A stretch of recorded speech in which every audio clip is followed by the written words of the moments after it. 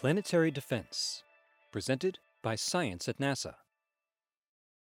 Dinosaurs were fearsome creatures.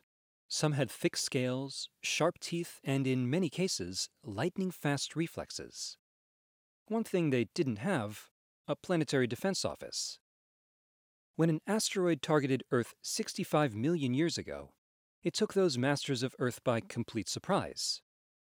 While we know of no large object that is on a collision course with Earth in the next 100 years, descendants of survivors from that catastrophic impact are determined not to make the same mistake. In 2016, human astronomers now routinely scan the heavens for signs of potentially hazardous objects. When one is discovered, alerts are issued to observers around the world, so space rocks cannot easily disappear into the blackness of space. NASA-funded survey projects have found 98% of the known catalog of almost 15,000 near-Earth objects. Asteroids and comets whose orbits periodically bring them within 30 million miles of Earth's orbit. The list is growing at a rate of about 1,500 per year. Meanwhile, researchers are giving serious thought to an even bigger problem. What would we do if a dangerous asteroid is discovered? How will we know if and when it will impact? Is it possible to deflect or destroy it before it reaches Earth? All of this work, from discovery to tracking to potential mitigation, is being done by a sprawling network of government agencies, private and public universities, and both amateur and professional astronomers. Helping them work together is the job of NASA's Planetary Defense Coordination Office. Lindley Johnson, Planetary Defense Officer at NASA headquarters in Washington, D.C., says, "Planetary defense is a team sport." This office was established at NASA headquarters to coordinate the players in planetary defense-related activities across NASA, other U.S. government agencies, and with international efforts and projects to detect any asteroid impact hazard and plan the appropriate response. A recent real-world example illustrates how all this works. Paul Chodas, manager for NASA's Center for Near-Earth Object Studies at the Jet Propulsion Laboratory, describes what happened.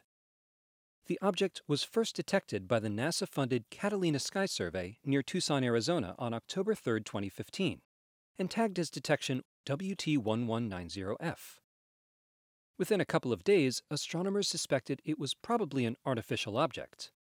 It was faint and small, with its motion visibly altered by the gentle pressure of sunlight, a bit like a solar sail or perhaps a hollow rocket body. As tracking data accumulated from multiple observers, astronomers realized that they would get a closer look. This would be a real-world case to exercise the team's skills. WT1190F was predicted to hit Earth on Friday, November 13, 2015. Orbit calculations by JPL analysts pinpointed the impact time and site. WT1190F would burn into the atmosphere off the coast of Sri Lanka. For years, Peter Jeniskins of the SETI Institute, working with NASA's Ames Research Center, has been leading teams researching entry dynamics on airborne campaigns to observe objects ripping through Earth's atmosphere. In 2006, for instance, they recorded the return of NASA's Stardust Sample Return Capsule with its cargo of cometary dust. They've also observed a number of defunct spacecraft re-entries and a few natural meteor events. Supported in part by the United Arab Emirates Space Agency and the International Astronomy Center, Jeniskins assembled a group of experts to witness the re-entry of WT1190F. They flew to the Indian Ocean on a G450 aircraft armed with cameras and spectrometers. Exactly at the time and place predicted by NASA's Near-Earth Object Observations Program, WT1190F produced a magnificent fireball in broad daylight.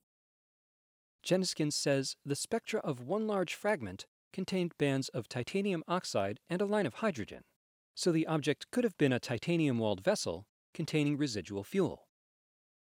Chodas, who had been attempting to reconstruct WT1190F's past orbital motion, says, "My educated guess is that it was Lunar Prospector's Translunar Injection Module, which had a titanium case, although we may never know for sure.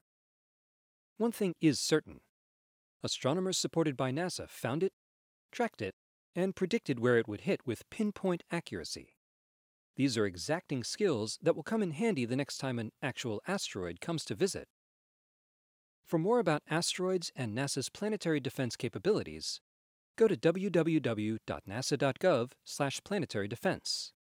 For more on objects both near and far from Earth, stay tuned to science.nasa.gov.